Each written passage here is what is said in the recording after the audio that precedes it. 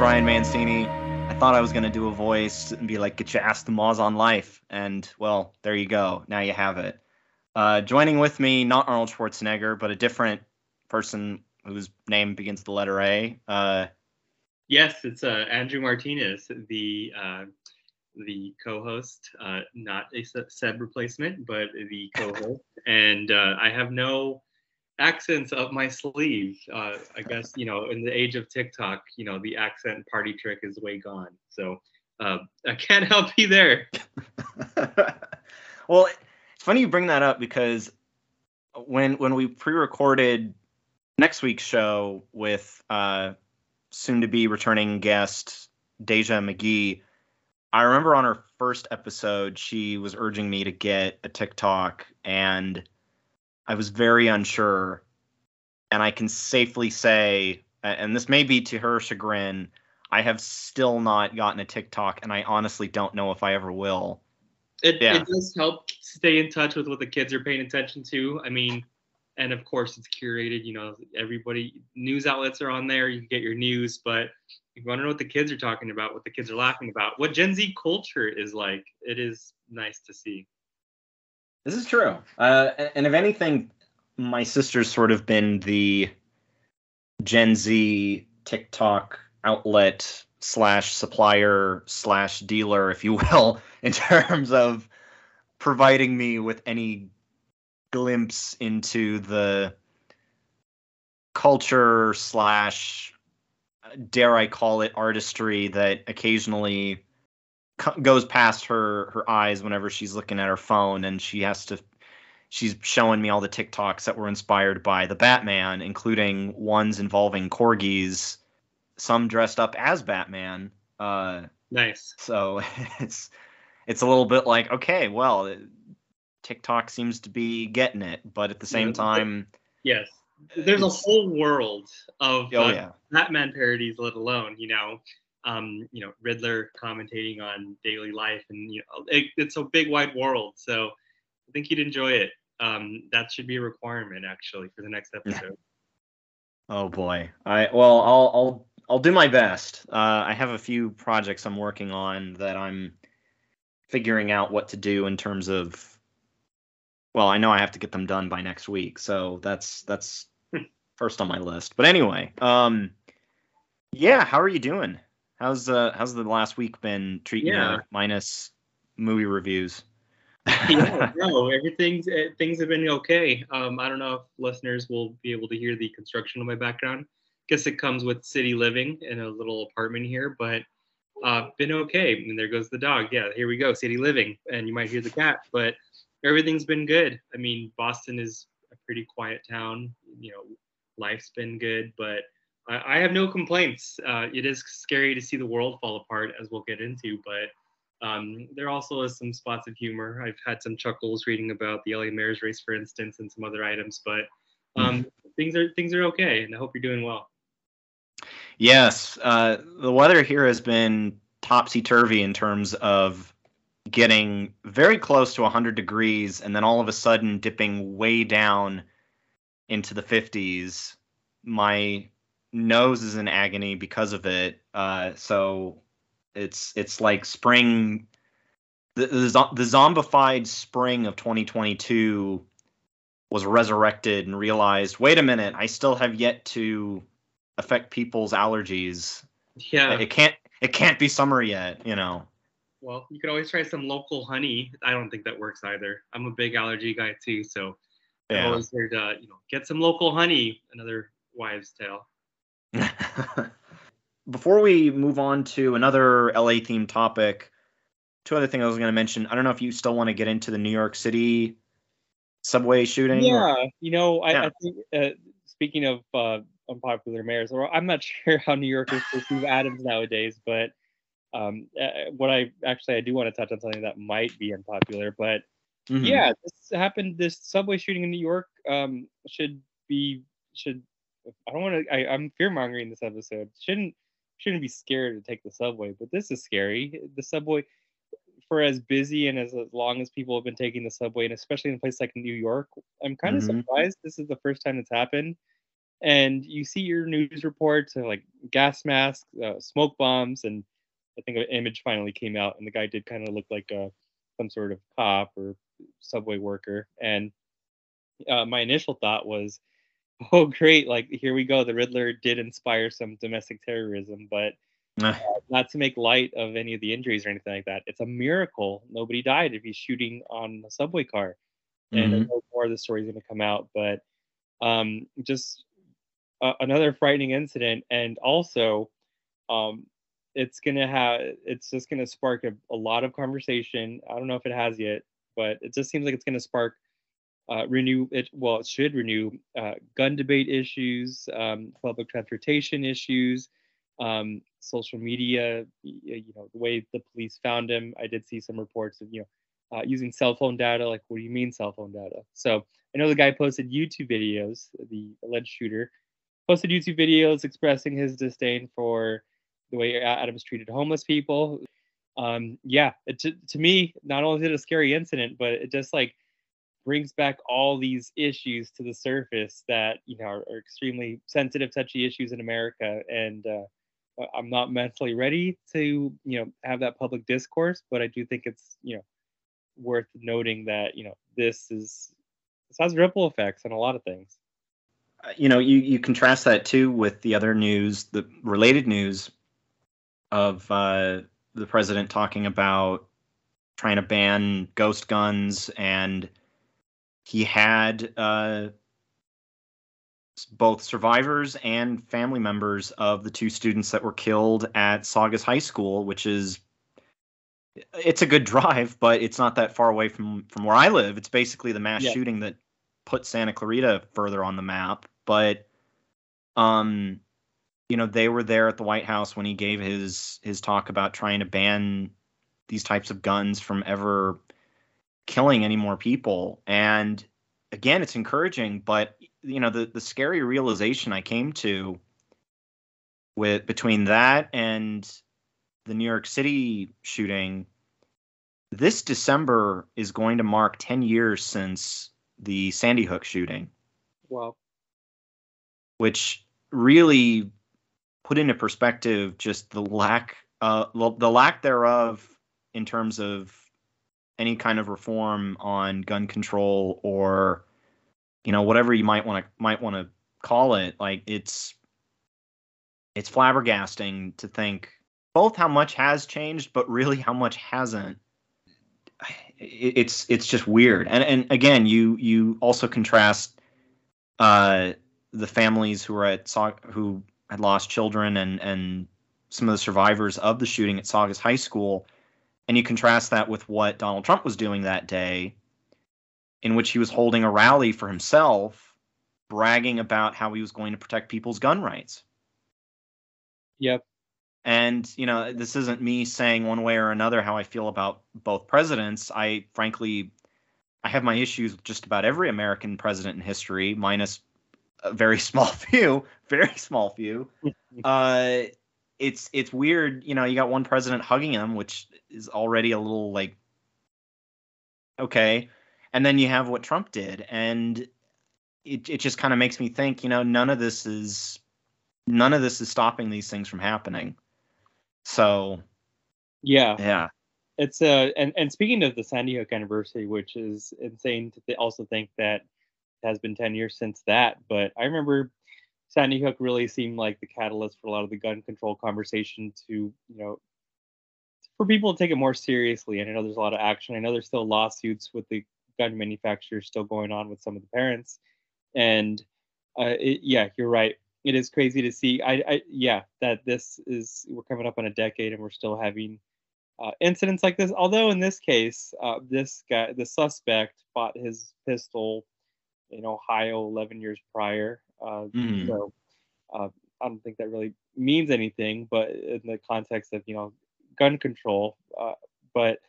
I know, like, for instance, Mayor Adams said that he wants to install some less invasive versions of metal detectors on New York City subways, which I'm sure will be a huge fight. I'm sure people don't want that, but at the same time, Adams had a quote that was unrelated to the gun control topic, but he did say something on the news, paraphrasing that, American cities or cities haven't caught up with all this technology, and yeah, so maybe you stop somebody getting onto the subway with a gun, but again, you still have, it kind of reminds me of the debate of metal detectors at schools. It's just like band-aids to the bigger problem. There's always going to be a way for somebody who wants to, commit a shooting, to like sneak a gun in somewhere, or go to a public space and start firing away. So I know it's impossible, but getting down to the core root issues, because again, this suspect also had a prior criminal record. I know that a lot of information is still coming out, but who's to, like, it's the same way that a lot of people's criminal records having guns, and yeah, again, it's a lot, and this is not a gun control podcast necessarily, and I'm the most uninformed person to even begin this discussion, but there's a lot of issues that we need to settle here, and again, yeah, it's just a bunch of band-aids. 10 years post Sandy Hook, 20 years plus post Columbine, et cetera, et cetera. So we're still, if we're not back at square one, but like we're at like square 1.5.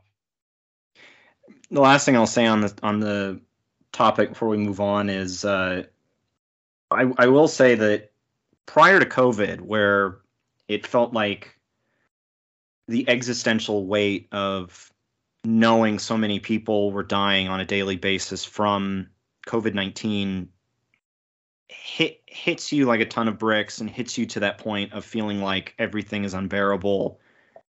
Knowing that you live in a community that has experienced a mass shooting was one of the most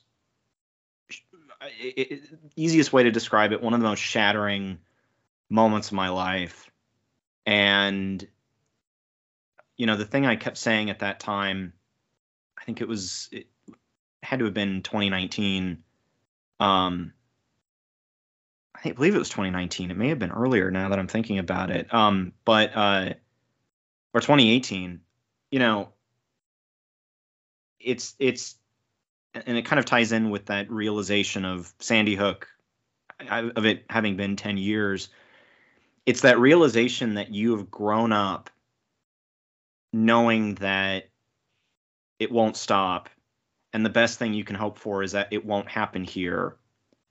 And the realization hits you when you think it did happen here, and you're thinking to yourself, well, then what's worse than that? What goes forward after it did happen here? What's the fear of another shooting? And it's basically, my fear is it'll happen elsewhere, or it'll happen again, or it'll happen in a community where somebody I care about lives in. Because it totally blew us away. It totally, the man who basically gave me the opportunity of taking journalism as a career path, he was a teacher at Saugus, and for a good while, I had no idea whether or not he was safe. Thankfully, he's fine. Last I saw a picture of him with his newborn granddaughter, so I'm happy to report Adam Bratt is totally fine. It's just a weird thing to have happen in your life and happen in your community, and think to yourself, how do we go forward from here? And then a pandemic comes and you realize we're never going to go forward on anything.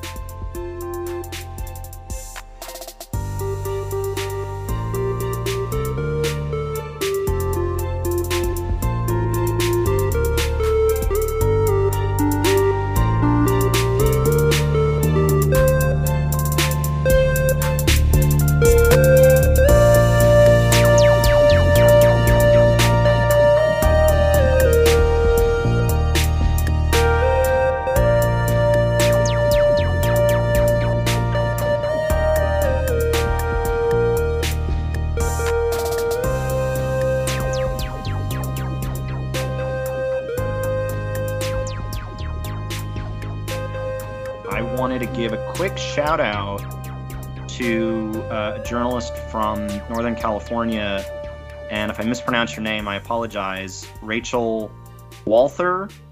or Walter. She last year published an article on, just kind of double checking online at the moment. I believe it's her blog called Sleeping All Day, Life Between Movies. And last year she published an article titled The Smartest Man in the Room. And it's basically a profile on the life and times of Christopher Hitchens appearing on YouTube, thanks to C-SPAN interviews he did on MSNBC and Fox and countless other places.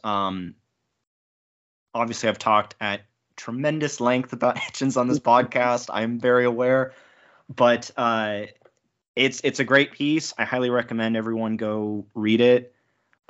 Just so people kind of have an idea on what it's about, I'll just read the first paragraph very quickly.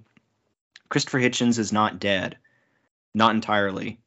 His sound and vision can be conjured up any time of the day or night online in an endless assortment of videos and clips on YouTube and beyond. Search C-SPAN's archive for Hitchens, and you will find his 75-plus appearances on the channel, dating from 1985 until 2011, the year of his material death. What sets the Anglo-American journalist apart in these appearances from any of his predecessors, contemporaries, or descendants is how he synthesizes his decades of covering politics and culture with a learned and wise-ass attitude, one that confirms the compliment regularly paid to him that he is, oftentimes, the smartest man in the room. Like I said, definitely check it out. In a lot of ways, it's kind of a biography about him, but hey, you know what? I never tire of seeing what other people have to write about the guy. And you had a chance to read it, I should note. Yeah, no, like, again, like, I can't say I would have never knew who Hitchens was if I didn't meet you, but kind of close.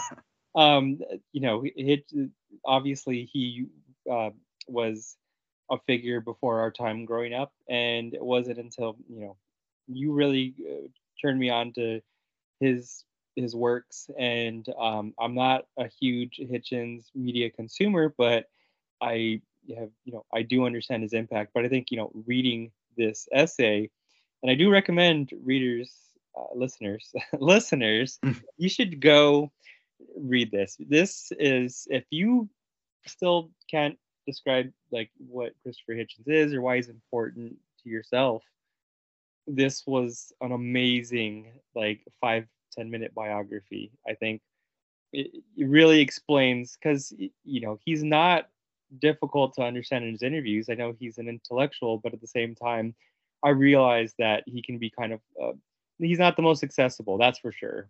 Yeah.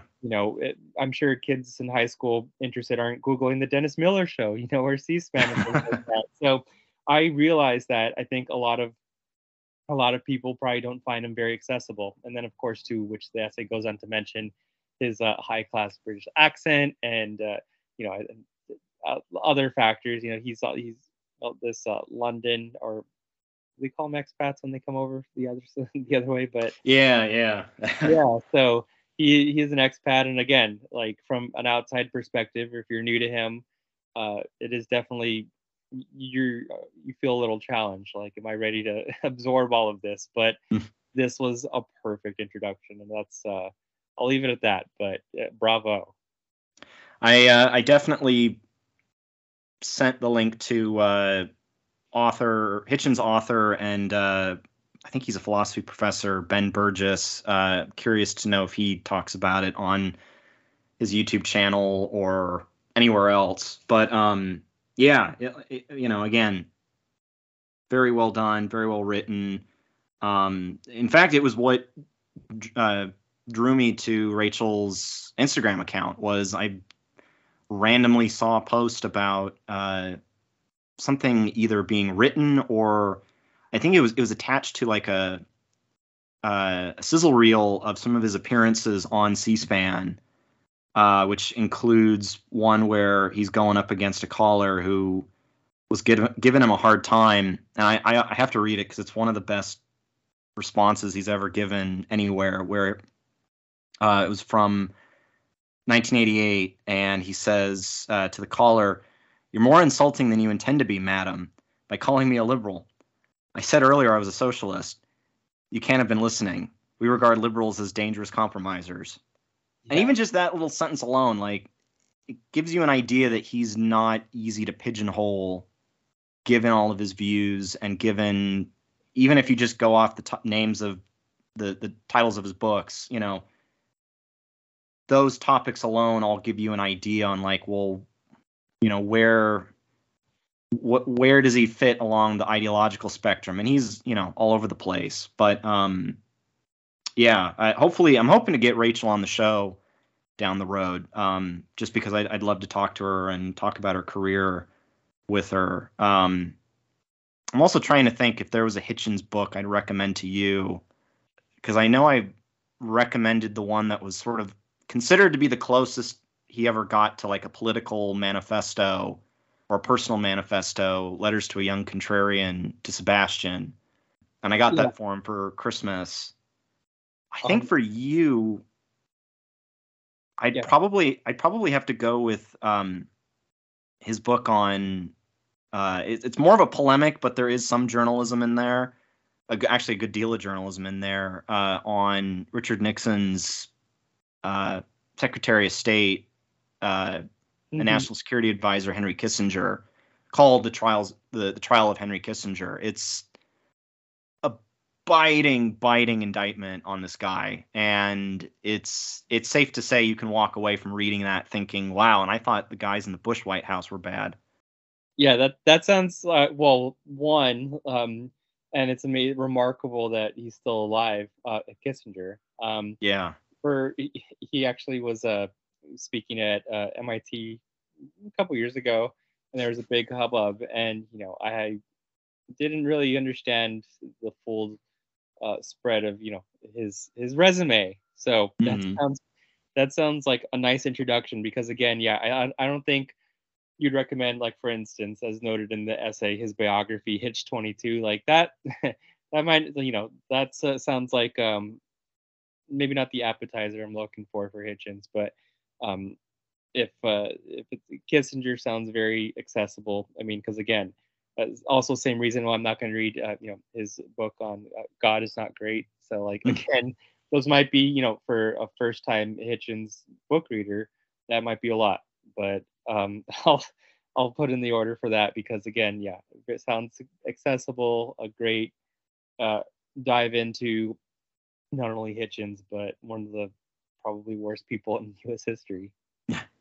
Well, and now that I remember when that book came out, it actually came out, I believe, right before Letters to a Young Contrarian. And I think what's fascinating with both of those books, despite being two very different books, is that those are both often considered his last two books of the period of his life that people look fondly on, just because he had his ideological heel turn following 9/11. And I believe both of those books came out in 2001.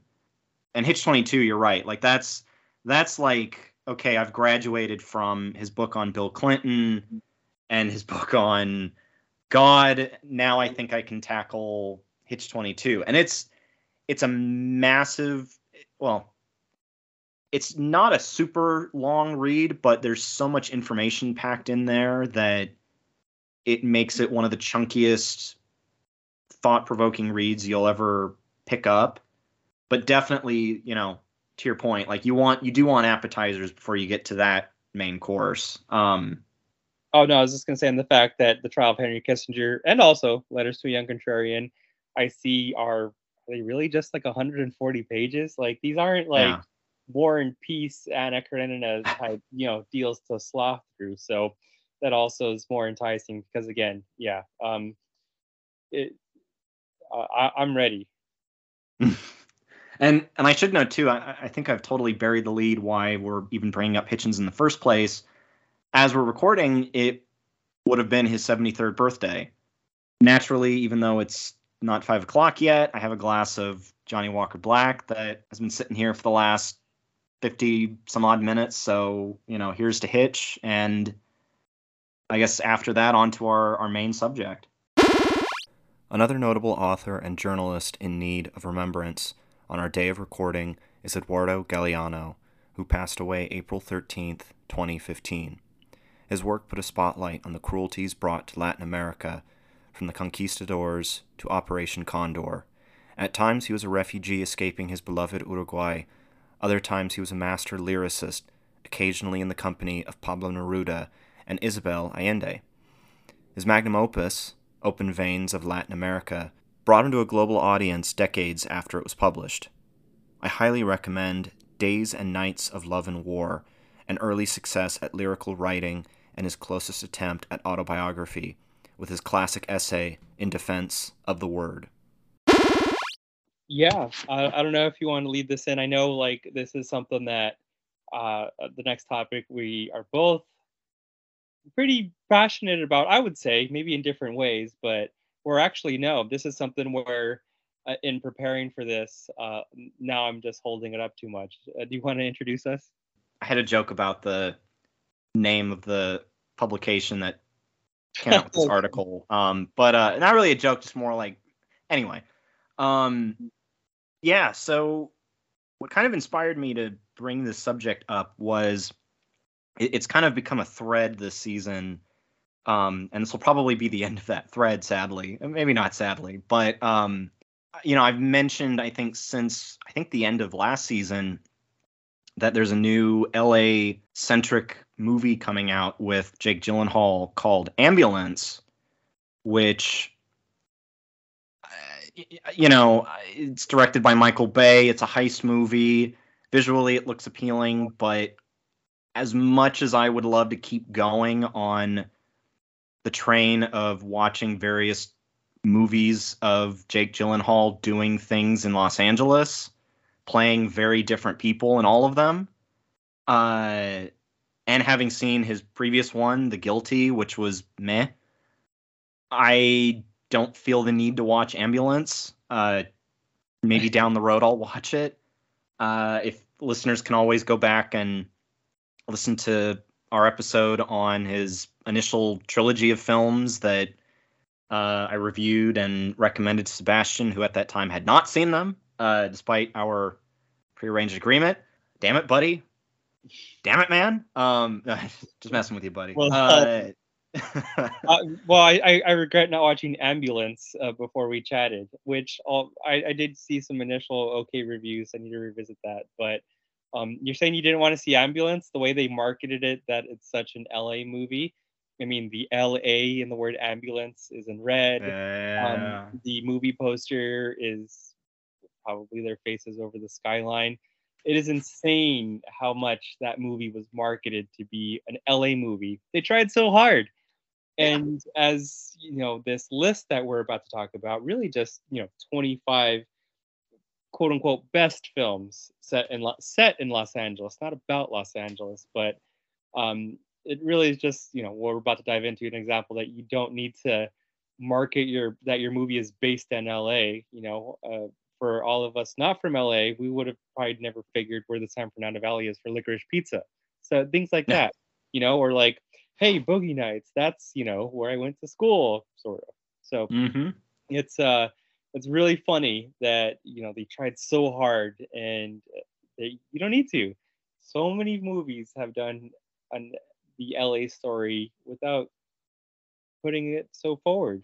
And I guess diving right into it, this list from Yardbarker, if I'm saying that correctly.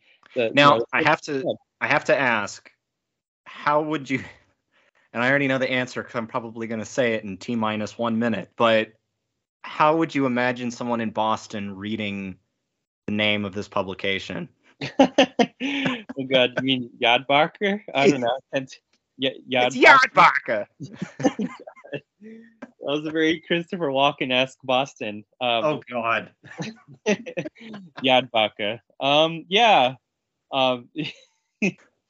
That Boston accent. Yeah, and like someone from Boston would even care about anything other than Boston, anyways. But yeah, that is funny. I couldn't help it. It just. No, yeah, it kind of that put a smile on my face because I know living in Boston, the most tired joke is the accent, but it's always hilarious because it's ridiculous. and that could be a podcast topic in itself. The Boston accent moved to the suburbs because of busing segregation, and when they started busing, when they started letting everyone take the bus, whatever. That's a topic for another time. But yeah, I think it's diving back into this list of Yad Baka. I think it was really funny that the very first movie on this list, for instance, for example, was Die Hard. And I know, I don't know if you want to go hit by hit, movie by movie, but I think it needs to be addressed that, Die Hard was the first movie listed because I never realized it was an LA movie as a kid. I mean, yes, it's a skyscraper. And yes, the whole plot is that he's a New York cop flying to LA for the holiday. But what else is LA about it? Like the police have LAPD on the cars. I don't remember it being an LA movie. Neither did I. It always stuck with me that Bruce Willis, John McClane, was a New York cop. And because of the fact that you have Reginald VelJohnson in the movie, presumably playing an LAPD officer, but I remember him from Family Matters, so I don't think of him as LAPD. You have all these factors that are basically not telling me this is in Los Angeles. It's just telling me it's in a skyscraper. You don't need to think about where it's at. It's just a skyscraper in a city. It's not Chicago. It's not New York. It's not Metropolis. It's in a city. And admittedly, at one point in my life, I genuinely thought it was in Japan. Nakatomi Plaza. Yep. Exactly. Yeah. And I think, we can, some of these we can probably just speed through just because we probably either haven't seen the film or, we can't say one way or another. But I mean, yeah, with this movie in particular, all right, it's set in LA, but I'll put it this way. With some of the other movies on this list, and one other movie that I'm not happy is not on this list, that really ought to be, they really do grasp the weird kind of mystery and the kind of stuff that you would, hear about in something like City of Quartz that touches on the mystique of the city that's both a net positive and a huge net negative. So anyway, next film, I can safely say I haven't seen it. Repo Man with Emilio Estevez. Again, and this doesn't make for great podcast back and forth, but again, no, this movie predates us both. I mean, not only does it predate us both, it's not a part of the pop culture, what is it, like our shared pop culture experience. Nobody's like, oh yeah, that movie, those quotes, like whoever's seen Repo Man is probably like shaking their head right now, but never seen it, so I really can't say anything. I mean, yeah. I mean, I got nothing to add to that.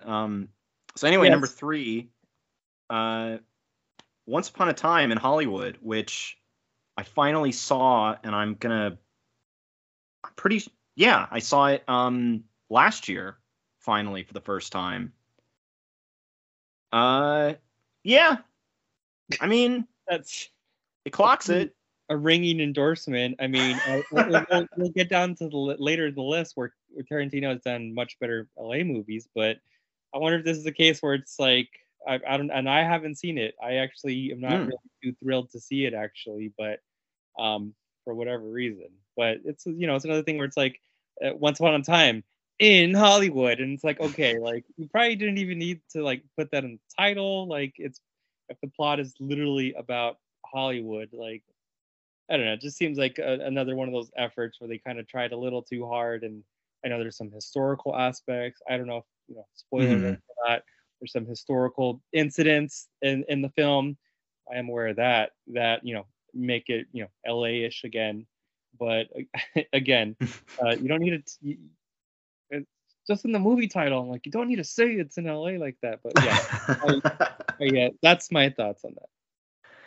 Yeah, I mean, the most I can say about it, because I actually, in hindsight, I don't know if I'd say I enjoyed it, but would I rewatch it? Definitely. I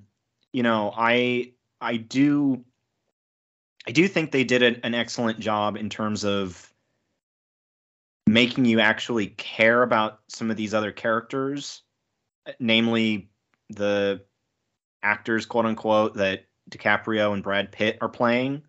It's the first movie I've seen where I actually liked Brad Pitt in the movie. I'm not a fan of his at all, but it was, yeah, it was like he's just kind of like, he's Lebowski-esque in the movie.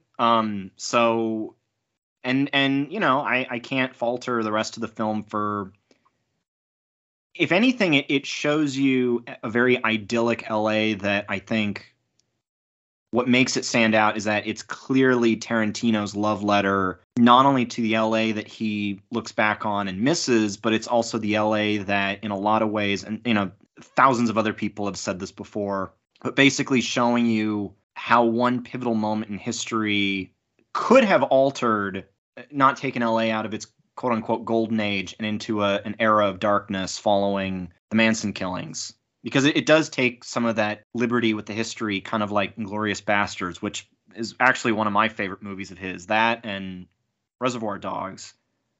I mean, is it a recommend for me? Yeah, check it out. I mean, I still don't know where I would, like, what kind of letter grade I would give it, because there is some of it that's sappy. There is some of it that you're like, this doesn't need to be here. Definitely check it out. And then we have The Long Goodbye. Just to kind of read the description, because I'm pretty sure I had heard of it before. The crux of The Long Goodbye is Robert Altman, who I should note, I actually know somebody who used to be, and I believe Robert Altman is no longer with us. I actually know somebody who worked with Robert Altman and loved him very much. Taking the character of Philip Marlowe out of the hard-boiled Los Angeles of the 40s and plopping him into 1970s LA, Elliot Gould plays Marlowe as a man out of time surrounded by wealthy Malibu types and health nuts. It's a fascinating juxtaposition that makes for a fine noir film. Now, the thing that kind of really pulls me in is that this picture, I'm pretty sure that's Arnold. It does, the mustached man. Yeah. Who else is like walking around that buff too? That's funny. Yeah, again, another movie that I had never seen as well. Sounds interesting. And anything that takes a look at Los Angeles from that era, made in that era. And I know the plot seems to, you know, cross some different times, but at the same time, like, I think for me, like, anything that is from made in the era that it's representing, not one of these Once Upon a Time in Hollywood flashback types, is always gonna, you know, feel more authentic, feel more true to the city.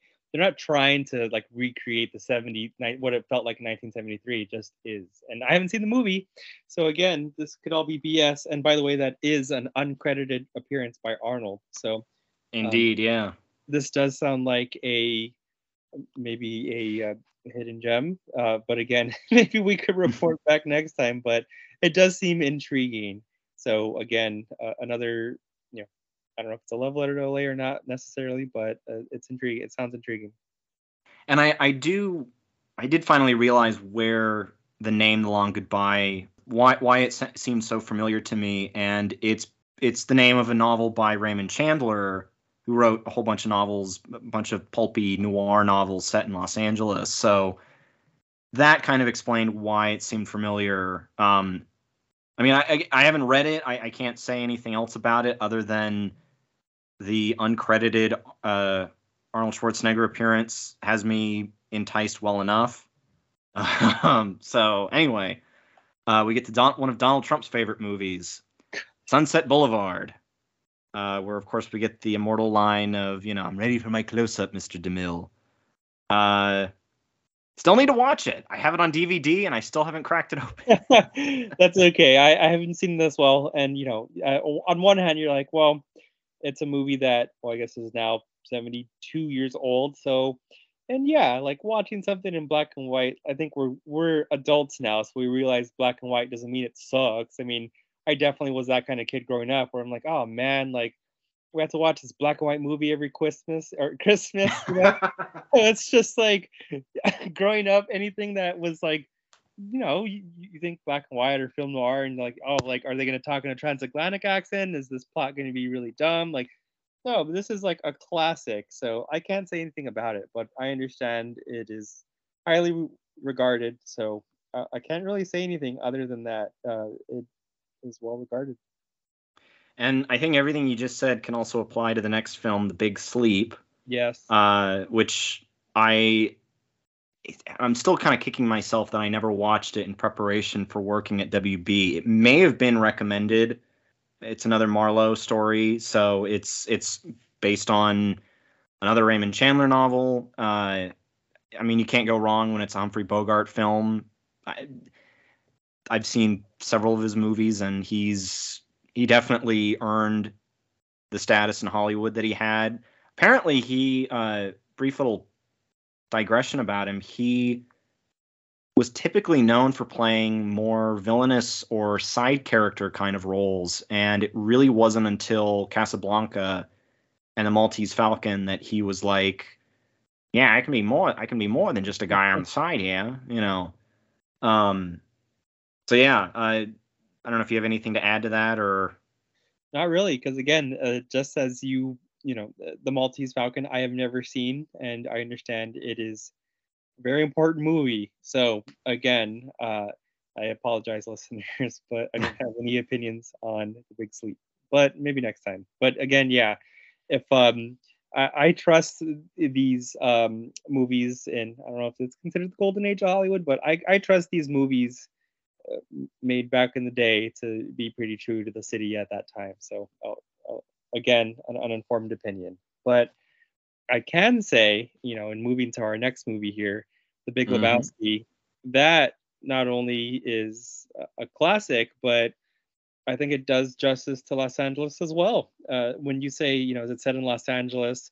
I don't recall any landmarks. The Rich Lebowski lives in a mansion that, as far as I can remember, doesn't seem very LA-ish, but it definitely has the vibe. I think, what is it? The streets. There's lots of driving in this movie, or some driving in this movie. There's lots of locations in this movie. The dude's apartment looks like it's out in Reseda or something like that. I don't remember. Yeah, I don't remember if they say exactly where it takes place, but watching it, if you've seen one movie set in LA, you could tell The Big Lebowski is in LA. Yeah, it was kind of that era, given this was 4 years after Pulp Fiction, it was kind of that era of, well, wait a minute, we can make movies about whatever kind of dumb existential heroes that happen to, we can make it on a shoestring budget, film it in our backyard, and pump it out and basically see whether or not it resonates with audiences. And this kind of fits in that same vein as a Pulp Fiction, where again, like it's not your typical film just by its own merits. Like, first time I watched it, I was bored to tears.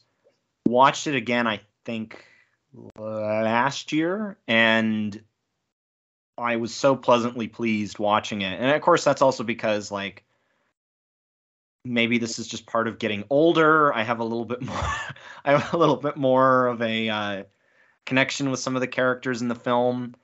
Obviously, Steve Buscemi is a national treasure, so that's enough to get me into the movie. Of course, the immortal line of "I hate the fucking Eagles, man" resonates with me. So, and it's funny, every time I bring that line up in my house, nobody else gets it because nobody else is a Coen Brothers fan. So I'm always like, come on, guys. Like, well, according to my girlfriend, it is a guy movie, and I never heard that perspective. I could see it, looking back now, totally understand. There's really not a strong female character, or I guess there's one, maybe, but yeah, I totally get that too, the perspective that it's a guy movie. And it's funny that you say you were bored the first time you watched it, because it does seem like a movie that I enjoy it. For like, there's probably like a little stretch where it was like my favorite movie, and it is kind of one of those films where it's in a weird way polarizing, I've found, because I do know plenty of people who aren't fans, but I think it's entertaining though. At the least, at the least, it's an entertaining watch. So I think people could still come away not liking it, but there's no shortage of entertainment. Now the humor is a different story, but Yeah. like you have your Eagles line. You know, I always laugh thinking about the ash. What is it? The ashes scene at the end. Oh. And like what is Hill 364? You know, googling back in the day. You know, lawn dog case. And so it's like, yeah, another. It's full of quotes too. It's a movie I could talk about for a while, but it's a good one. It's a recommend. I have a personal note on the ash scattering scene that I'll mention off air. That all I'll say is that every time I think back to a particular moment in my life, that scene always comes up and gives me a smile. Just because let's just say I was at an ash scattering that was vaguely reminiscent of this ash scattering.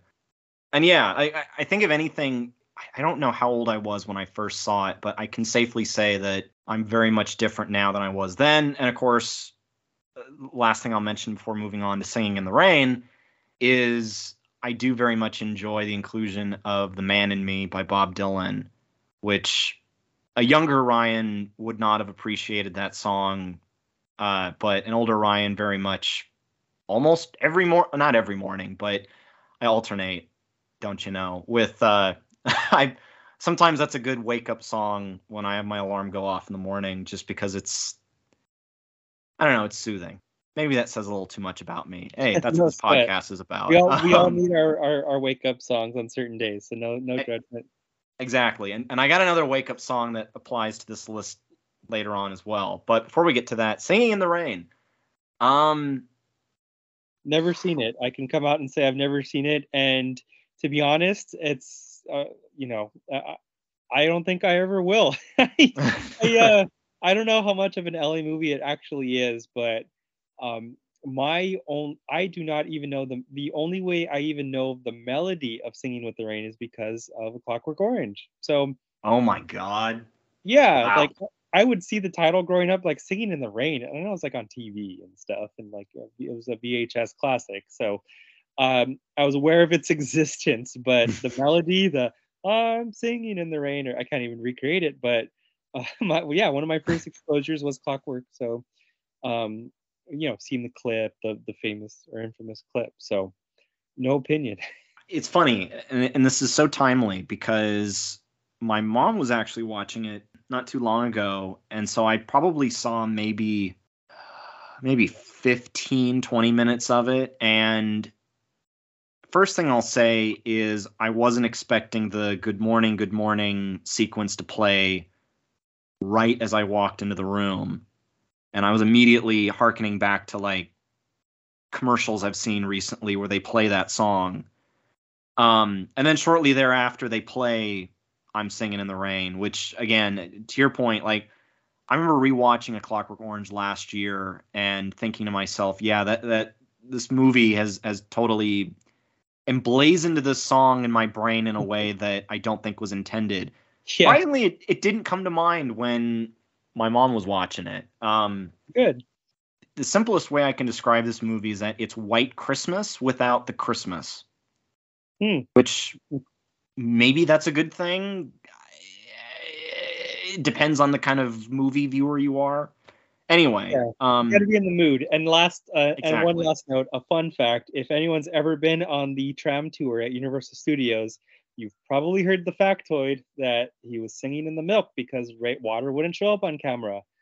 And it is the most tired joke every time I take that tram, which has been like almost a dozen times. I feel they are singing in the milk. Anyways, yes.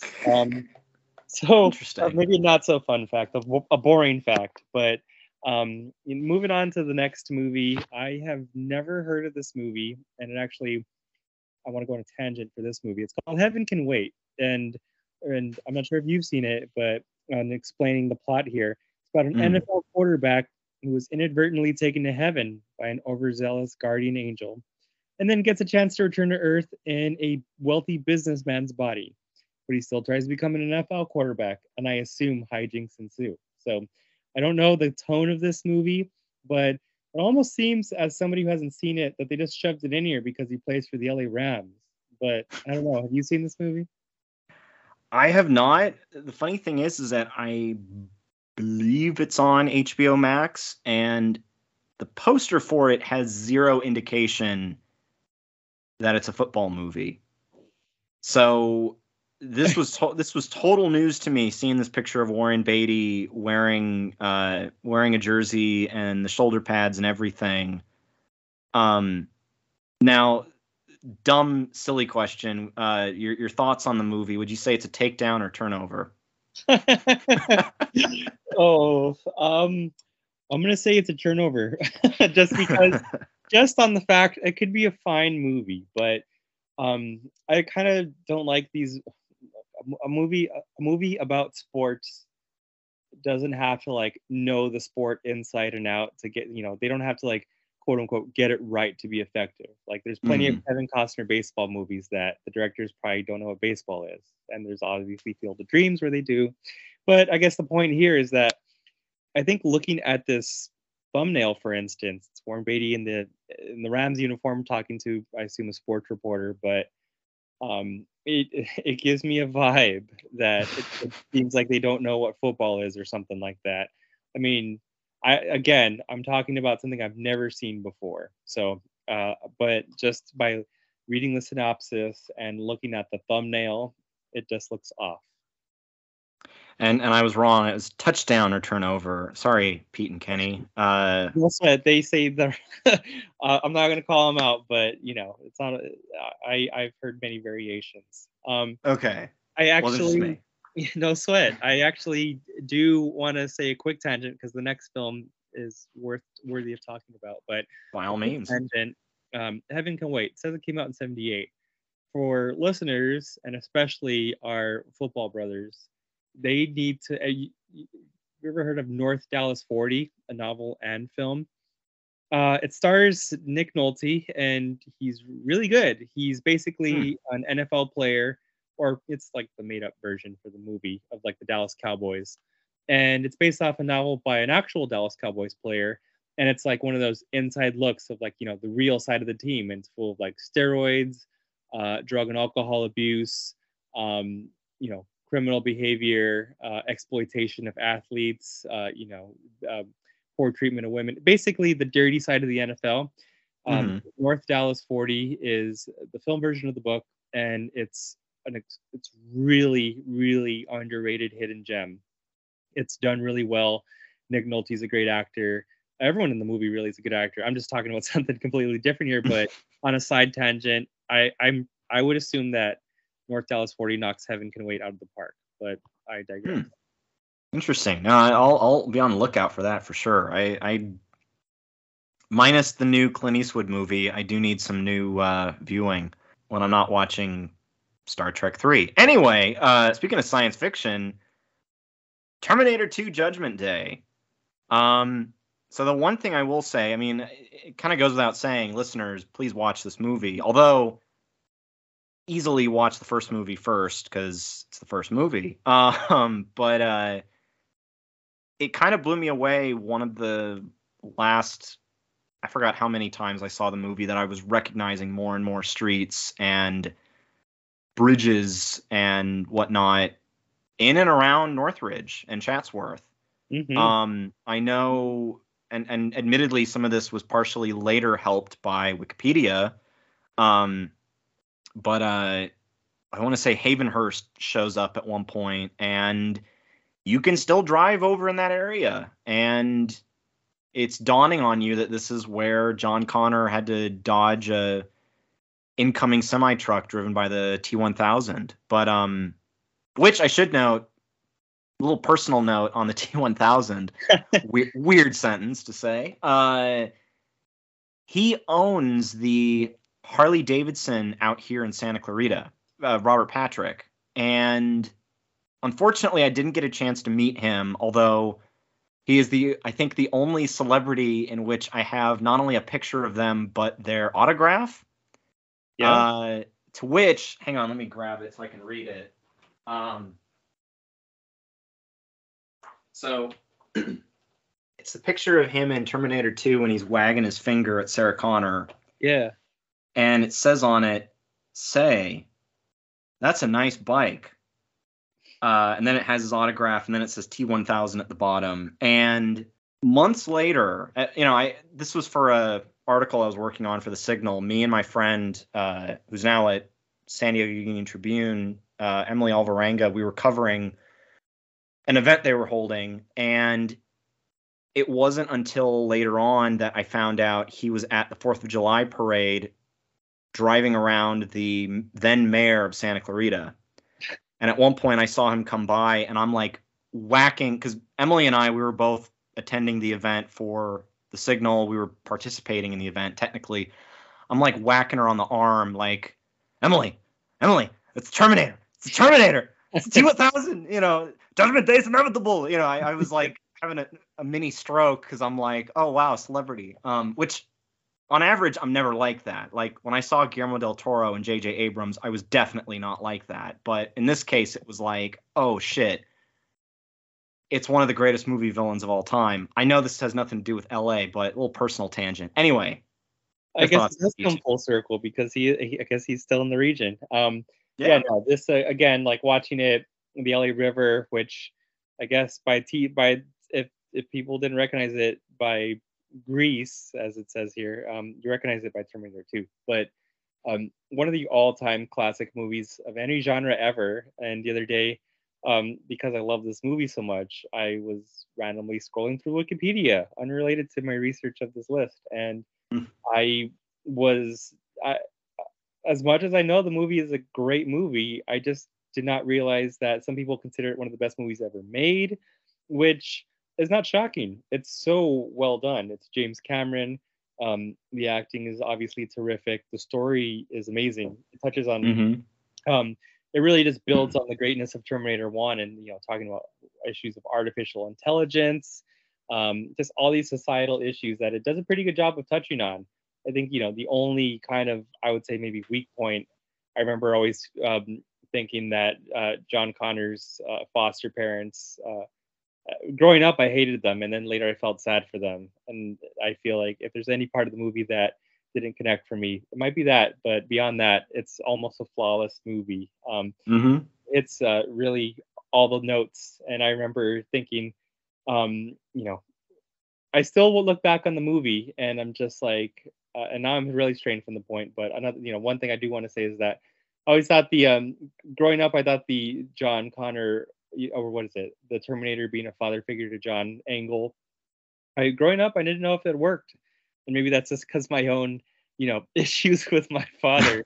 And I'm just like, really, a robot? And growing up, you're a kid, you have all these thoughts and stuff, but I don't know. There's just these like plot points that you didn't connect, and now as an adult, kind of hit differently, and you understand it more. Which also, this movie came out in '91. A lot of us saw it when we were young. It's on TV all the time. It's like a lot of people probably have it in VHS. So if you haven't seen it in a while, listeners, like go back. Listeners, yeah, go. I was gonna say readers again. Go back and watch this, because not only are you going to see a lot of plot points be relevant to today, a lot of themes, but you'll understand the story differently too. And it is a very LA movie through and through. I know some people will complain about the steel manufacturing facility off the freeway. What the heck is that? But I mean, just the fact that the mall chase, I want to say it's the Northridge Mall. I've never. Yep. Yeah. Okay. Awesome. I knew it.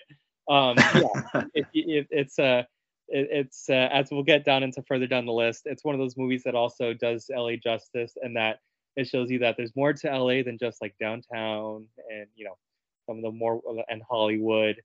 The Valley has like 2 million residents. It is such a huge portion of LA, and there's a few more movies down the list that do touch on this, but it does great justice to the city of LA beyond downtown. Definitely. And final note on it, it's really the only Terminator sequel to accomplish repeating the story of the first movie and being successful, which all of the sequels did not do successfully, minus the fourth movie, which was totally different altogether. Not that bad, but You're talking about Terminator Salvation? Yes. Yeah. Yeah, I guess it was watchable, but maybe I'm just giving Christian Bale too much credit because he was coming off The Dark Knight. But a Terminator breakdown discussion could be warranted as well, because it's a mixed result. Wouldn't mind introducing the next one because this is one of my favorite movies of all time. It might be my favorite movie ever. Jackie Brown by Quentin Tarantino, which is based off Elmore Leonard novel. I believe it's called Rum Punch, and I think it's Quentin Tarantino's greatest work, and maybe it's because he's working off an adapted screenplay, but it is an amazing film. Quality, it had the acting. Obviously, you have like a disheveled, weird, mute, like low key Robert De Niro. Well, a very unorthodox Robert De Niro performance, and Sam Jackson toward his peak, if not his peak. You have Michael Keaton being a great supporting character, and then you have the two Hollywood throwbacks in the leads that I wasn't familiar with: Pam Grier and oh god, I'm gonna forget his name. I got you. Or actually, if you got it. No, I know his name is Max Cherry in the movie. Robert Forster. Yes, who, again, before our time, but the movie made them feel like, fresh A-listers, basically. But not only is it a great movie with a twisting plot, and I actually do have to say, I think I had to watch it twice before I fully understood, but it's another one of these movies that does LA justice and the LA beyond the downtowns and such. You get a taste of South LA and like what is the mall that they do the heist at? This is like areas south of LA, Topanga Canyon, or I don't know if it's the canyon, but you really see a really different side of LA. The movie starts at LAX. And it's they're driving all over, but it's really just all the outskirts of LA. So it's like almost like a little, yes, it's criminal activity, but it's like almost like a slice of life of just like, yep, this is how people live in these areas. So I love it. I think a rewatch will certainly, it'll solidify it as potentially another favorite Tarantino film because I'm not. That's just it. Like I've seen the majority of his films, if not all of them, and it's very up and down with me to the point where I'm like, is he overrated? Like I've kind of come around to being like, he has some classics. Again, Inglourious Bastards, Reservoir Dogs, Pulp Fiction. I'm actually kind of warming up to the older I get. Outside of just the scene with Christopher Walken, stuck it some way. He stuck up his ass. But I feel like I need to rewatch this because as much as it was a perfect introduction to the LA that I just didn't know enough about, and introducing it in a thematic way, I don't think I appreciated it enough at the time and just kind of looked down on it as like, well, it's the Tarantino movie that hardly enough people talk about.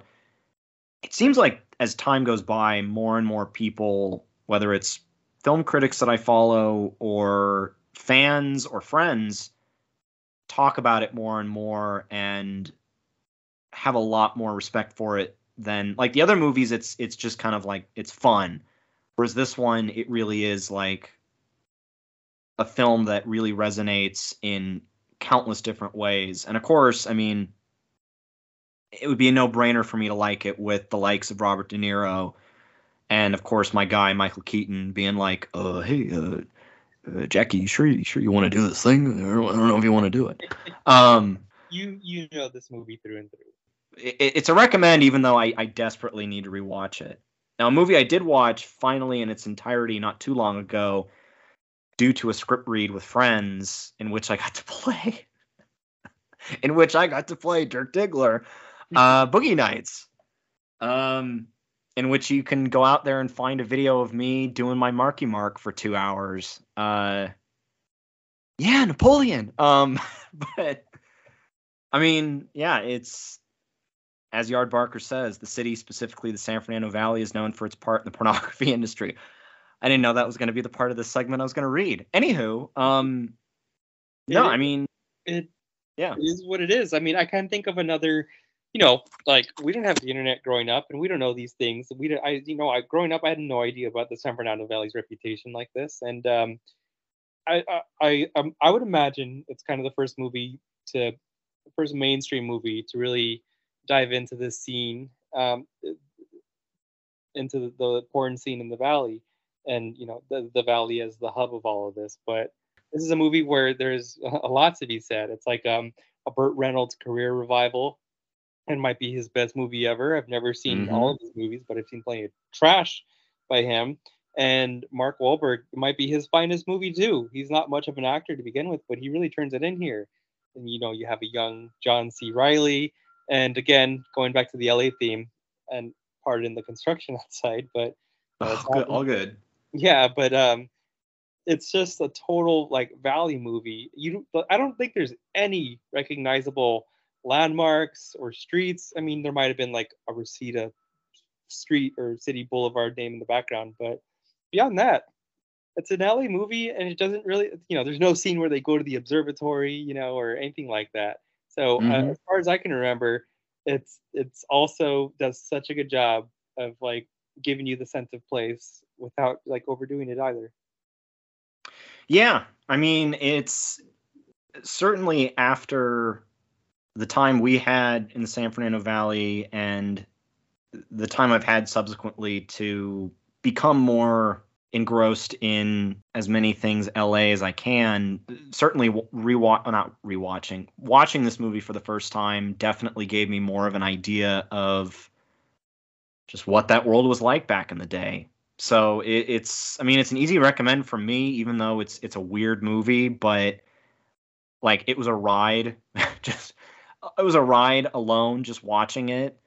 And kind of preparing myself for the script read I was doing. But yeah, it's an easy recommend. The next movie, which I do need to rewatch because it's been even longer of a time since I first watched it than since I first watched Jackie Brown, Bill and Ted's Excellent Adventure. Now, I have very little exposure to San Dimas, so I have almost nothing to say other than, from what I remember, Keanu was great, and Socrates, they pronounced it Socrates. I've never actually seen this movie. I am missing out. And again, San Dimas, it's definitely not LA. And just like, okay, like list author, you could have done better than this. But it is a classic worthy of mention. I know I haven't seen it, but I know that it has a very favorable reviews from a lot of people. So, like a lot of people in my friends group too, and my mom loves it. I know it's a movie they show in school, things like that. But yeah, I don't have anything to say, but I know it's well regarded again. Maybe they could have swapped this with Chinatown.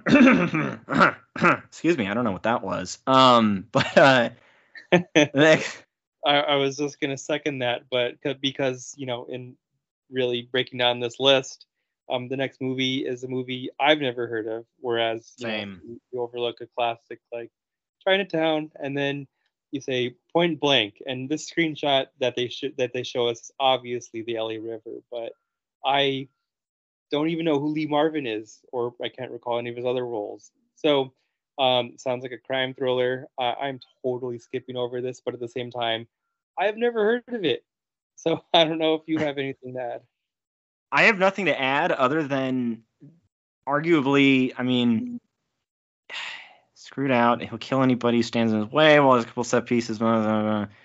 So I don't know. Just reading from this little brief description of it, like I probably would have suggested Chinatown over this because I feel like there's more of a historical narrative there. Chinatown is certainly one of my favorite LA movies. Like it's a movie I love revisiting, especially because it encompasses that weird 20s, 30s Art Deco-y era that is very fawned upon, but at the same time, it's it does get to that dirt under your nails kind of city, and hell, it even shows you the valley before it became the valley, back when it was literally just orange groves. And yeah, they kind of fictionalize some of the names here and there, but again, I feel like that would be a far better inclusion that does incorporate water into the story and crime than Point Blank. And who knows? I know Lee Marvin. I think he was in the Big Red one. He's been in a couple like war movies, and he's popular through those. But I don't know. I'd give this a shot, but I think Chinatown would have been a far more noted film. Another noted film, the next one, which I still need to watch, Boys in the Hood. LA is more than Hollywood. Oh, go ahead. Sorry. Oh, no, I was just going to say, you should definitely watch it. And here goes the construction again. Speaking of city living, Boys in the Hood is that might be one of the most, I don't know about best movies ever, but it's very well made, and it is probably the first ever mainstream look at life growing up in South LA, or South Central as it was really called, or probably still is. And you get really good performances from the cast: Cuba Gooding Jr., Ice Cube, Lawrence Fishburne, and then the director, whose name is escaping me at the moment, John Singleton. Yeah, I believe he made it when he was 24 or something insane. And, oh wow. Yeah, and just kind of it's I wouldn't say it's unexpected, but it's a really good movie about South LA, and you can imagine the plot, and obviously our good friend Kenneth loves to talk about a certain scene and a certain character, but it's a very memorable movie. And there's a scene where at the end where they're eating at like a familiar burger joint, all kinds of things like that. So not only is it a good movie, it's also like really the first look at growing up in South Central and all the trouble surrounding them and all the difficulties. And Lawrence Fishburne is a great kind of a moral compass. So again, just a classic all the way around. Excellent. Now, like I said, I really know that I need to watch it. The next movie, which I've never had an inclination to watch it, especially given my childhood watching Batman and Robin, Clueless. I mean, I know a few things about it here and there. I've actually met Alicia Silverstone. Fun fact. Wow. Yeah, it was a Signal story, and she was at an event. I didn't get a chance to interview her, but she was at the event, and it was, introduced myself. It also introduced a lot of people to Paul Rudd. Interesting. Huh.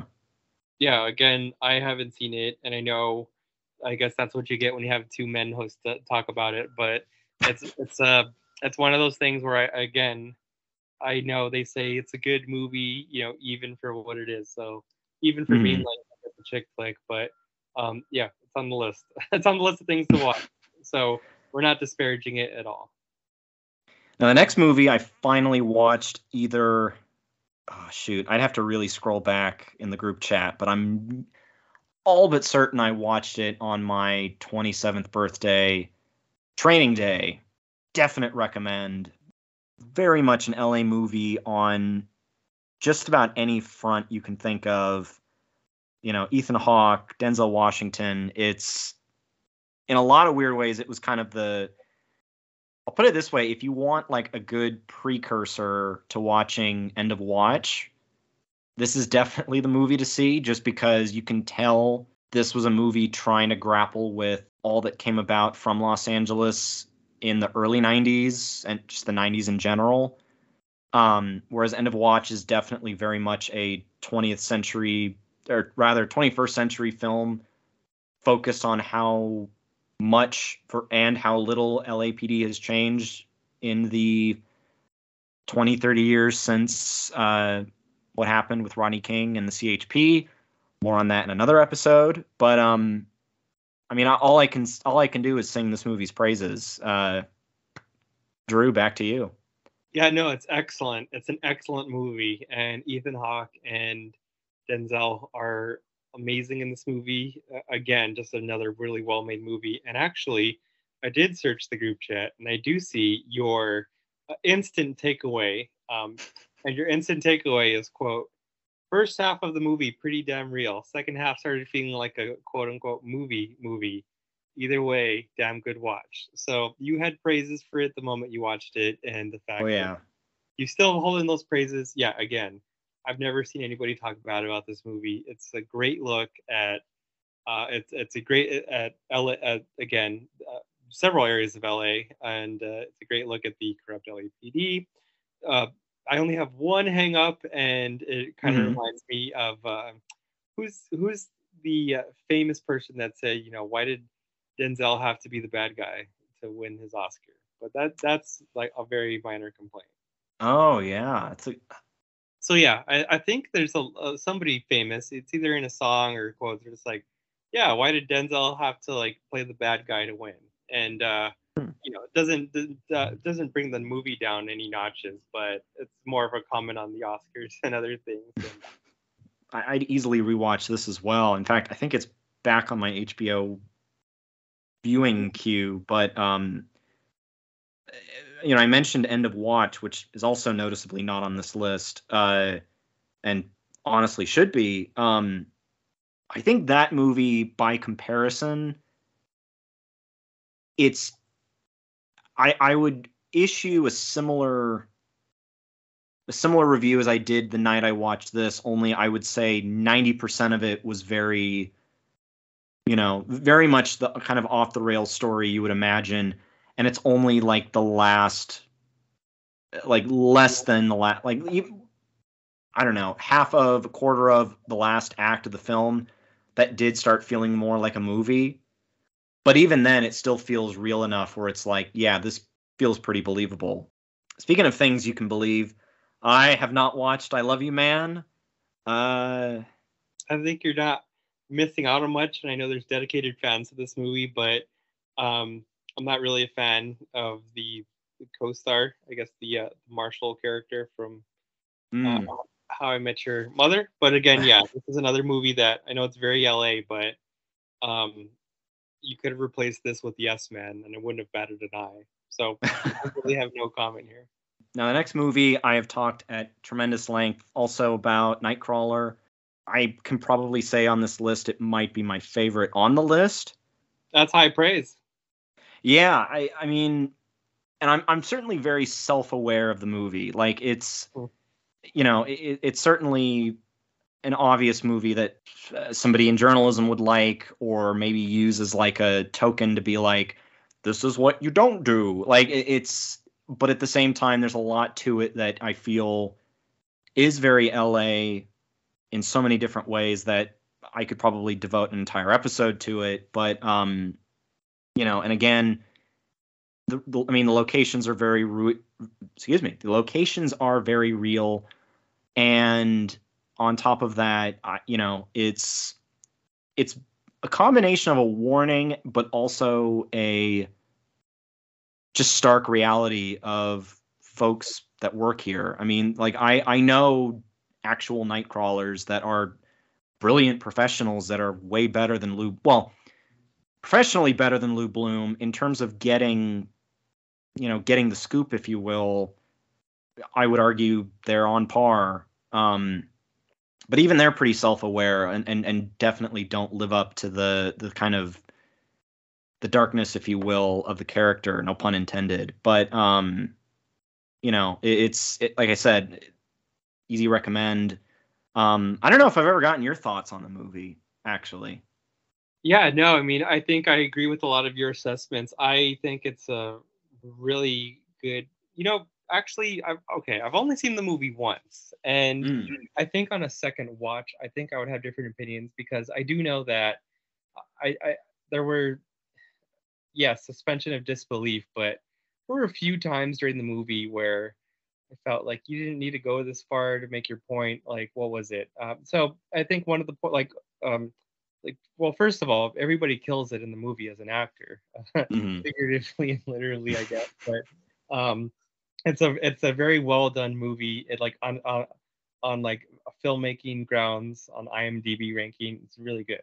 But for me, coming away from it, I just feel like I'm not familiar with the director, but I don't know. I just feel like there's things that I still think about when I think about that movie. What sticks out to me is, like spoiler alert, I guess, when the newscasters are watching footage of the home invasion in real time, live. Like, there's a few things like, which is like really awkward. Like, there's a few things that like still jut out to me that are jarring. The ending, again, I know it's a movie, but the ending is still kind of funky to me, that one person is victimized and the other is not, for plot armor, I guess. But yeah, I think it's a great movie, but I think I need to watch it again because I still have some lingering questions. What's strange about the movie in terms of its appeal, and some of it is just the aesthetic choices they make in terms of, I believe it was all shot on film.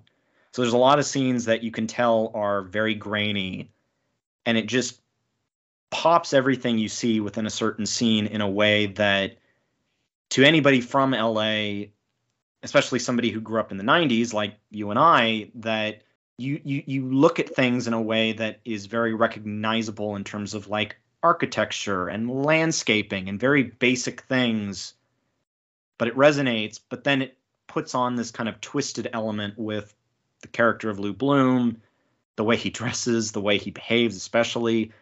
It touches on a lot of those timeless qualities that LA is said to have. And I think too, like, the simplicity of it really helps in its favor. Like, the fact that you don't have that many characters and you're meant to follow along with this character who, the way I described it to Sebastian was, while it is a very different movie, if you strip away all of the Gotham City / DC elements of Joker, theoretically you could get a version of Nightcrawler. Theoretically, there's a few things you definitely have to disassociate. But the other thing with the movie too that always stands out to me is the music, because the soundtrack, or the score rather, like it's so simple.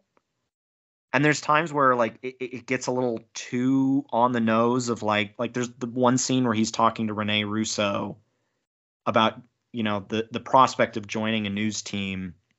And that this guy has never had the ambition to join a news team ever in his life. But the music swells, and the way I've heard it described elsewhere is that the music almost sounds like a 90s Disney film when a character makes some kind of progress with their life, where it's like do do do do do do, like it gets very. That's really funny you say that, because the music, James Newton Howard, who does music for, and I'm just reading it here, but he does some big hits like The Fugitive, The Dark Knight, obviously, Space Jam, but then like Peter Pan, Fantastic Beasts and Where to Find Them. So James Newton Howard, I guess it's not safe to say that he has a background in like Disney movies or anything like that, but you just like kind of unlocked a memory for me of like the music of that movie, because that was definitely a strength. And it's really funny because music makes the scene. And like in reading about that movie as well, apparently there's a discussion if Nightcrawler is considered a drama, a horror, a black comedy, or a horror. And it's just like, well, music sets the tone for a lot of that. But I guess I'm of the camp that it just seems like a thriller to me, but the music does kind of throw you off sometimes. So it's all very subjective, but it's an ambiguity just makes it all the more interesting.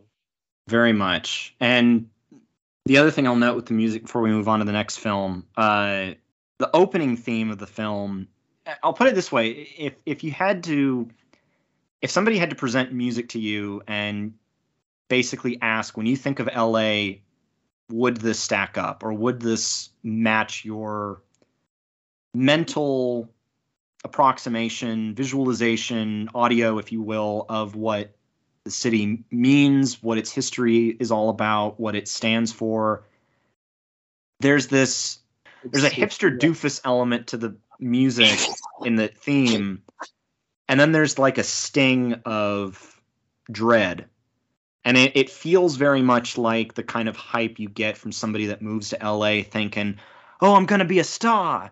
And then they get here and they get, I don't know, robbed on their third day. Like it has that kind of feeling, which, I try not to make light of that, but it's very much, if you had to think of an audio approximation of what idiosyncrasies of LA represent, that theme clocks it. And in the same vein, the end music, which I believe is titled "If It Bleeds, It Leads." I don't know. It's rollicking, and it has that kind of post cataclysmic rush.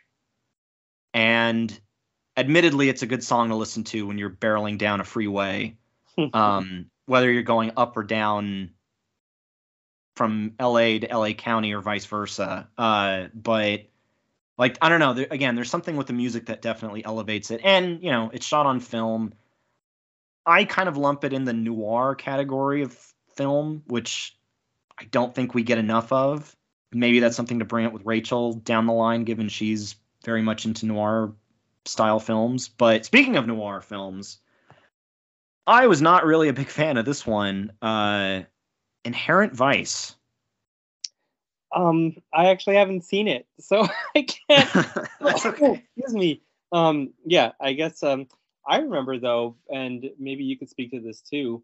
It didn't seem like a very appealing movie to watch. It also just seemed kind of try hard. Paul Thomas Anderson, love him, love his movies. I'm probably more of a fan than others, but at the same time, it didn't, like, nothing ever clicked for me to ever want to watch this movie. Like, I don't know if like the casting was just over ambitious. It's almost like an ensemble cast. I don't know if just the premise is just too, well, yeah, as it says here, a little dense. I haven't seen it. Yeah, I think I started watching it and then I couldn't get through it, but you hit it on the head with the try hard aspect, because that was the impression I got from the trailers and everything else promoting the film. I haven't read the book by Thomas Pynchon. You're talking to somebody who's toyed with the idea of reading Gravity's Rainbow, and ultimately the movie just wasn't for me. I will say, in stark difference to Inherent Vice, I did see The Nice Guys. Yeah. It's an easy recommend. This is the kind of 70s LA movie that you would want to get into, and it doesn't feel placating in the way that like Once Upon a Time in Hollywood is, even though that's set in 69, close enough.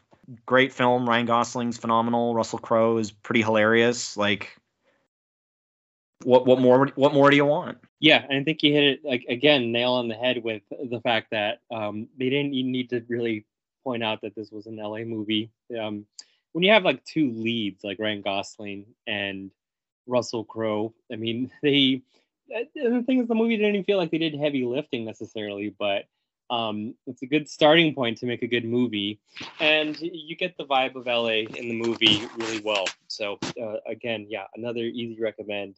I think for me, the humor was a little what do I say, like, hard to grasp at first, but when I settled in. So I settled in. I'm like, okay, so this is where we're going. So it's not that it's unaccessible. It's very accessible, actually, and it is a great watch. So yeah, another recommend. And it kind of bridges into the next 4 movies, which I have to say I have not seen the next 4, but an obvious Russell Crowe LA movie that is painfully obviously not on this list would be LA Confidential. Mm-hmm. Part of me is like, hey, Yadbaka, what's the deal? Yeah, it makes me curious, that people will put this list there, because again, and if you haven't seen the last 4, neither have I, because I really haven't. We have movies, LA Story, a Steve Martin 1981 supernatural romantic comedy, sure. Beverly Hills Cop, apparently a classic, but I am convinced that it's like a secret from like Gen X that, like, I've never met a millennial that has seen it, so like it's like some weird Gen X conspiracy to like say that it was a good movie or funny. But Beverly Hills Cop, pretty self-explanatory. And then another film noir, Double Indemnity, 1944, and a black and white thumbnail. You know where this is going. I'm sure it's fine, but just per the earlier noir commentary, I guess you just have to dive in. And I know I'm blowing through these fast, but again, haven't really seen these. Fletch with Chevy Chase, and the name is not a very appealing name. It just sounds like it's just like if I saw this poster, if I saw Chevy Chase and the word Fletch, I'm like, yeah, no, not really sold. And the fact that Chevy Chase is an asshole makes me not want to dive into that. Although I will say Caddyshack is a great movie. But again, yeah, for I guess technically LA movies, when for our conversation, there's many more that could have been on this list. You could have put Quentin Tarantino's whole filmography. Pulp Fiction is an LA movie. Reservoir Dogs is an LA movie. For starters, if you want to go down the Chinatown route, I guess you could include the Two Jakes. I don't know, but oh God, I did see that. Oh, it's not good. Was it good? I haven't seen the Two Jakes. Just say no. Just say no. Okay. I was anticipating it because I love Chinatown, but man, oh man. Ooh.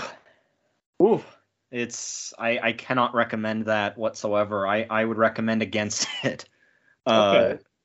And I know I'm doing my best to make sure this episode is not a repeat of the Gyllenhaal trilogy episode, but as underrated as I think it is, and as much as it didn't get a lot of great reviews when it came out, Velvet Buzzsaw is so ridiculous in how it was marketed and what we actually got that I think it's secretly a genius film in that it is very campy. The editing is very awkward, but I think that's very much the point of having a film that's intended to be like a supernatural thriller poking fun at the pretentiousness of LA's kind of art community. Easily available on Netflix. I can safely say it's a high recommend for me. It's definitely not as good as Nightcrawler, but again, if the stuff that people hate about LA, minus the traffic and the freeways, is epitomized in that film. So I know Sebastian was like, I don't think I'd check this out. It's still, again, it pokes fun at the things you don't like, and it pays off ultimately. But there's another LA movie I was going to very quickly mention, and now it's escaped me. And I know we've gone over. LA? No. I mean, yeah, there's a few that I could think of, but that I didn't think of. But I know me and you have we could probably compile our own 25 list, with some very glaring omissions. The one that does come to mind that I'll very quickly mention, and I'll essentially repeat what I said the last time I brought it up on the show, and I'll be just as brief. David Lynch's Mulholland Drive. Yeah. Holy cow. I was not ready. The jump scare, which is easily the best jump scare, in my opinion, in all of Hollywood history, aside. If anything, based on everything I know about Sunset Boulevard, that movie ought to be in contention for being the noteworthy successor of Sunset Boulevard in terms of having a film that pokes fun at kind of the mythology of LA and Hollywood and all of its obsession with fame and stardom. Very quickly here, and again, so out of curiosity's sake, I typed in Google best LA movies. What is it going to pop up? And of course, Google shows me movies that were really, it's I guess in chronological order. So stuff I've never heard of, stuff that doesn't seem mainstream. That's funny. Under the dramas about LA, Nightcrawler is number one. But there's some classics that totally missed. Okay, I have to say, it includes Fast and Furious 9, but Fast and Furious, the first one, the Fast and the Furious, is actually a good movie. It's worth a watch. It totally with all the ridiculousness that a franchise is, it's totally a different vibe, and it is very LA. Going through this, I also see, as you mentioned off air, Straight Outta Compton. Talking about movies in the vein of Boys in the Hood, showing about life in South Central. La La Land. I don't know if that's polarizing, but I loved La La Land, and I never wanted to watch it. I'm like, who am I becoming? But it is an LA movie, yes. Like, oh, they dance in Griffith Park. Like, okay, yeah, sure. And it's Hollywood, but it has a nice message. Anybody who wants to make it can relate. And then you got Ryan Gosling's Drive. I guess Ryan Gosling is really kind of an LA actor here, the same way I guess Gyllenhaal has been one or two. But again, the list, there is an enormous list of movies, based in LA, about LA. I don't know if you're a fan of the 2004 Best Picture winner, Crash. Yeah. Hey, back then we didn't know. And then I see, Mulholland Drive and such. But yeah, we can devote a part 2 to this podcast, I'm sure. But as far as glaring omissions, I think, Chinatown, Pulp Fiction. I think we've kind of covered the big ones because, again, yeah, those are extremely glaring. So, Yad Baka, maybe next time. And another movie that came to mind when you brought up the Griffith Observatory, which I should note, La La Land, still need to watch it. I know my folks saw it. They weren't fans, but you know what? I feel like, it feels essential at this point that based on who I am and where I'm from, I need to check it out. But on the point of Griffith Observatory, I'll just quickly say Rebel Without a Cause. That is an all-timer. And it's a good movie too, but also when it comes to LA movies, all-timer. And I know it's before our time, but it's very relevant. I don't know. Even recently I was watching the Sopranos episode where they did where Christopher Moltisanti is trying to become an actor or a screenwriter, and he acts out one of the final scenes from that movie, and it's just that movie has such lasting power. It's a classic. I could just say it's a classic 10 times over, but that's a perfect one. Definitely. I think I saw that in an AP U.S. history class, and I remember the reasons why. It was essentially if you want an idea on the alienation of America's youth in the 1950s, here you go. And hey, better than Catcher in the Rye any day, in my opinion. But yeah. Yad Baka. Where's Friday? You're welcome, Kenny. Well, I guess on that note, on that cheery note, I will leave everyone with a cheery note because you had mentioned Chevy Chase, and I have to end this off with an immortal quote from him from Caddyshack, which is, the Zen philosopher Basho once wrote, "A flute with no holes is not a flute. A donut with no hole is a Danish." He was a funny guy. You've been listening to Mars on Life. Look up our show on Instagram and Twitter by searching @MarsOnLifeShow and give us a follow. Tune in to the latest episodes and bonus content from our show wherever podcasts are found, including Anchor, Spotify, iHeartRadio, and Stitcher. Also, don't forget to head on over to the official Mars on Life YouTube channel to like and subscribe our work. This show's artwork, Happy Mars, is by Zachary Urberick, while our intro and outro is Space Explorers by Kevin MacLeod. If you keep going, you'll make it to Mars.